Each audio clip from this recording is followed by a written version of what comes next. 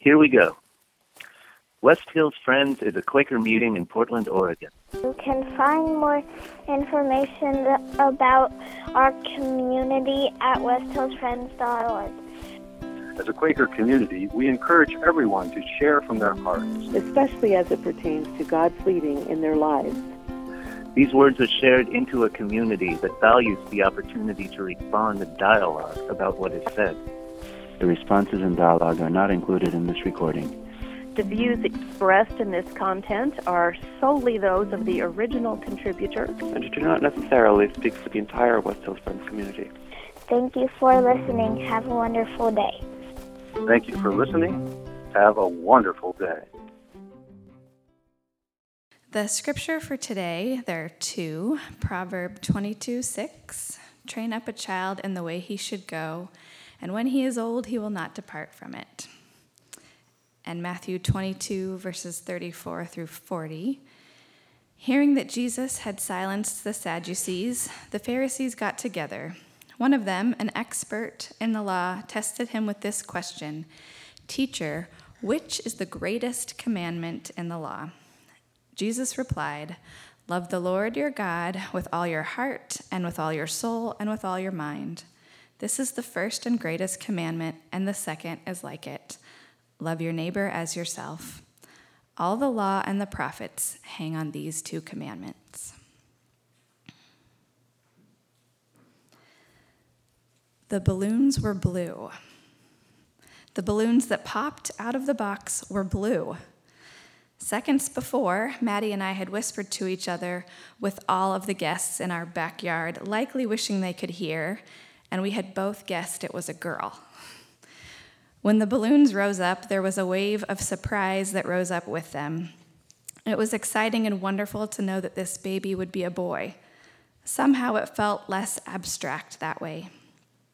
The following day, I left for one night in a yurt along the Oregon coast with a few girlfriends.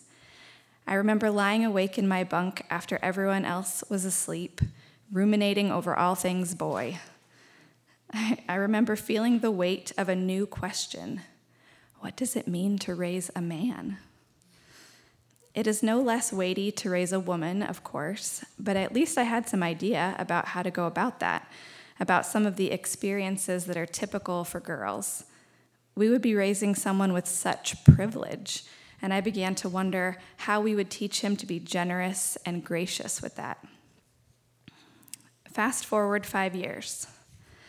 Want to know what I wondered about this week? How do I get Desmond to stop picking his nose?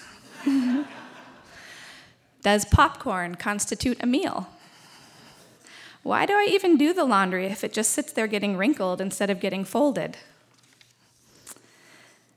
That's part of the reality, but I do also carry and consider the bigger, deeper questions about parenting. How do my husband and I stay healthy as individual people and as a couple while devoting the vast majority of our time to work and parenting? How do I balance the importance of spending quality time attuned to my kids while with the needs of running a household? And the question I want to explore today, how do we raise children as spiritual beings? I want to take you back with me about 3 weeks to the middle of August.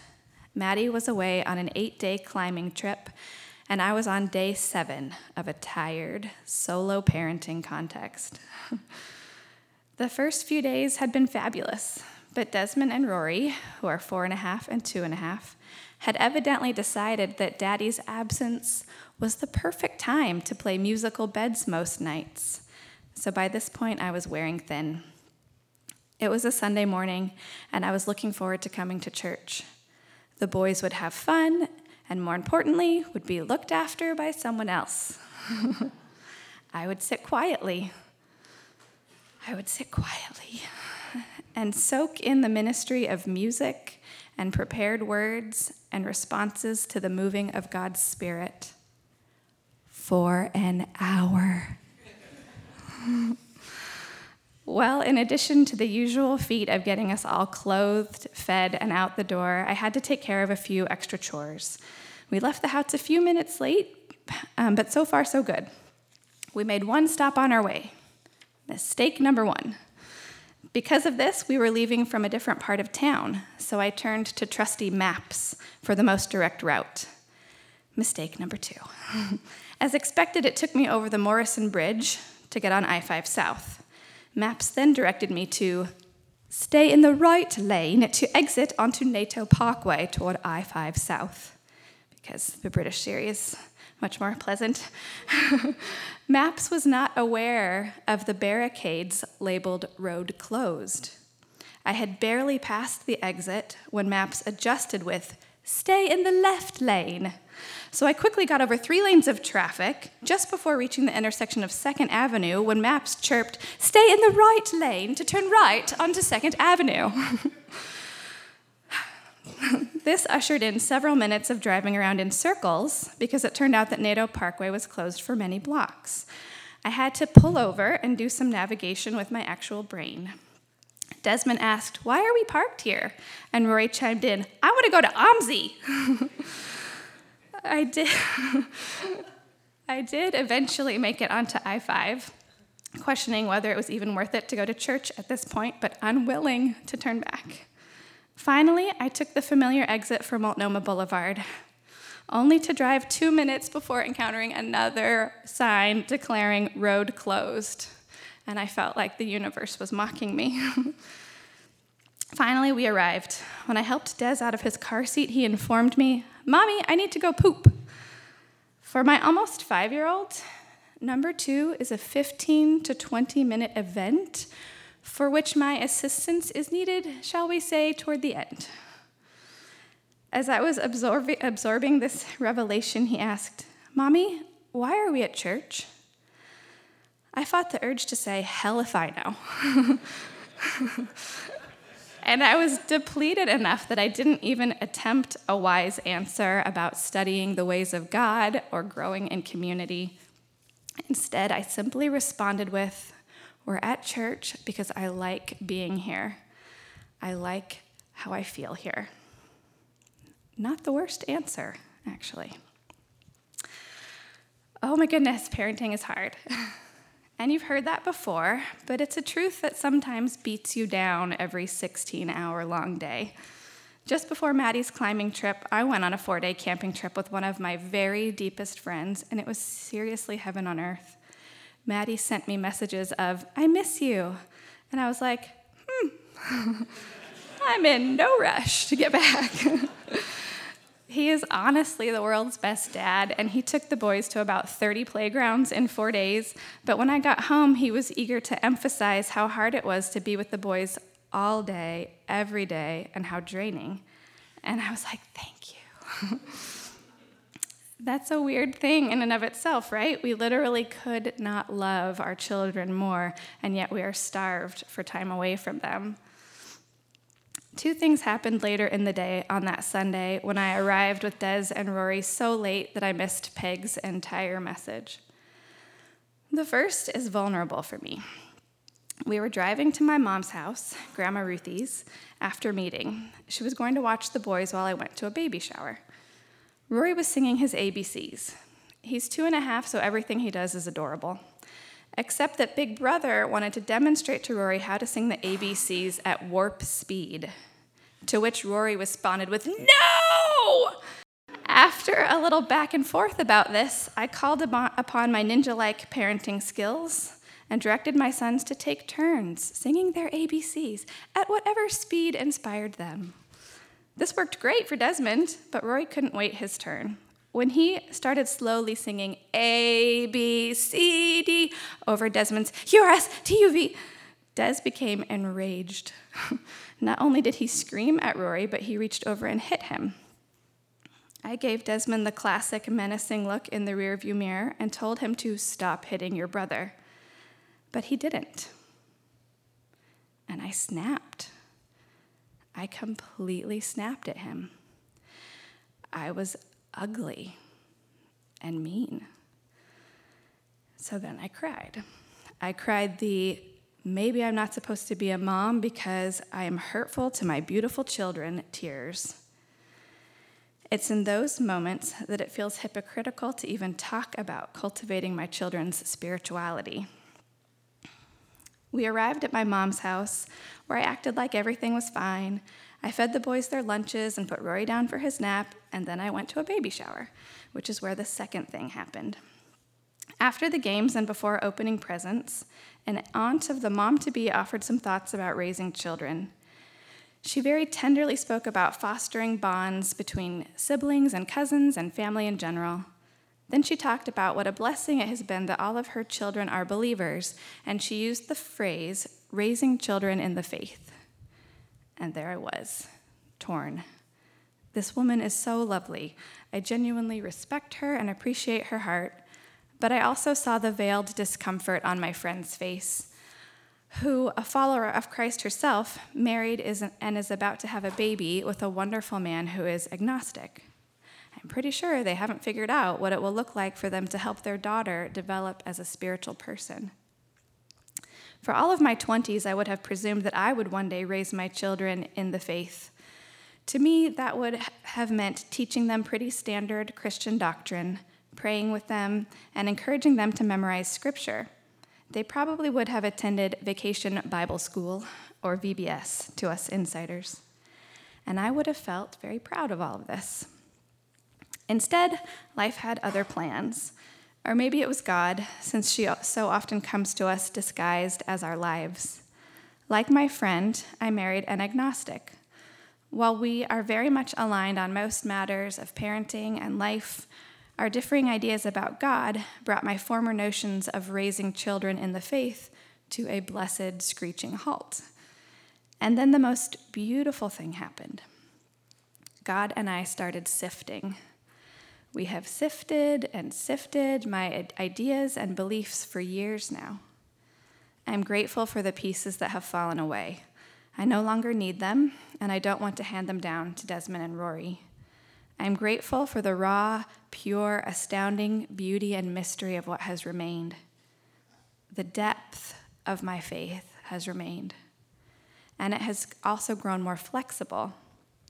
I am not fixated on doctrinal beliefs, although I do still love theological exploration and conversation, because I now see much of dogma as stemming from our urge to control. Certainty helps us to feel safe, because uncertainty feels so scary. But Jesus must have been okay with the uncertainty that would come from his teachings being misinterpreted, because he never wrote anything down. So I'm nudged to accept ambiguity and embrace mystery. And as I lean into that, I see that Jesus doesn't spend much time teaching orthodoxy, right belief, or orthopraxy, right practice. He is the one who calls out the religious leaders for the sin of reducing the spiritual life to a contest in rule following. For Jesus, everything starts with and comes back to and only matters because of relationship. So here is some of what I want to come of nurturing my sons as spiritual creatures. I want them to know in their bones that we are all inextricably connected by a power greater than ourselves. I want them to understand that true connection is grounded in love, never in fear or shame or hatred. That is a false version of connection. I want them to see how the fruit of healthy faith is love, joy, peace, patience, kindness, goodness, gentleness, and self-control. I want them to be truly compassionate humans. I want my children to have a healthy foundation for a life of faith, but I do not believe it is within my control to determine what they will believe.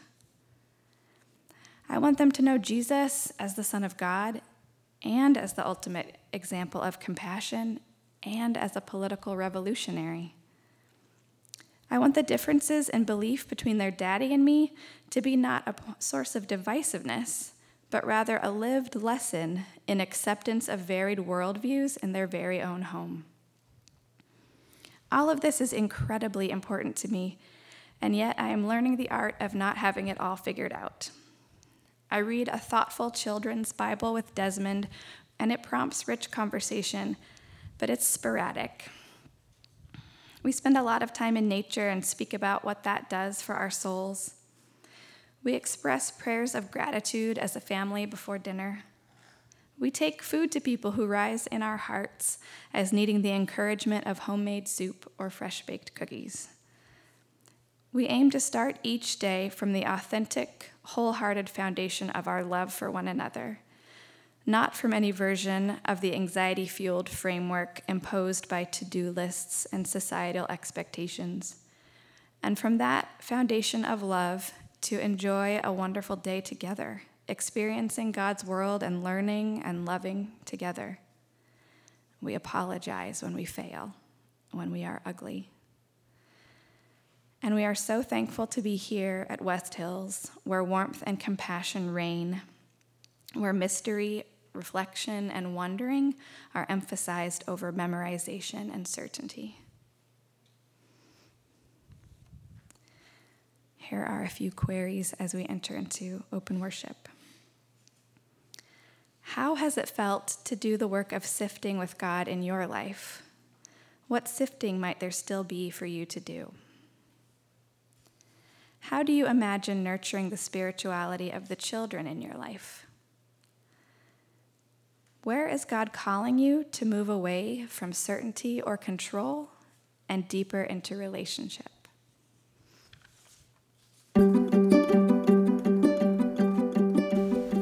Hey, thanks for listening to our podcast. We're really happy that so many of you are finding it to be helpful and as a way to stay connected with what's going on with us here at West Hills Friends. If you'd like to stay connected with us in other ways, we have a couple options for you. You can check out our website. It's westhillsfriends.org. There you'll find some more information about who we are as a community. You can also follow us on Facebook. We have a Facebook account by just searching for West Hills Friends. You can also follow us on Instagram. We have a Instagram account with the name West Hills Friends. So we hope that you'll get connected with us in other ways. And again, thanks for taking the time to listen to this podcast.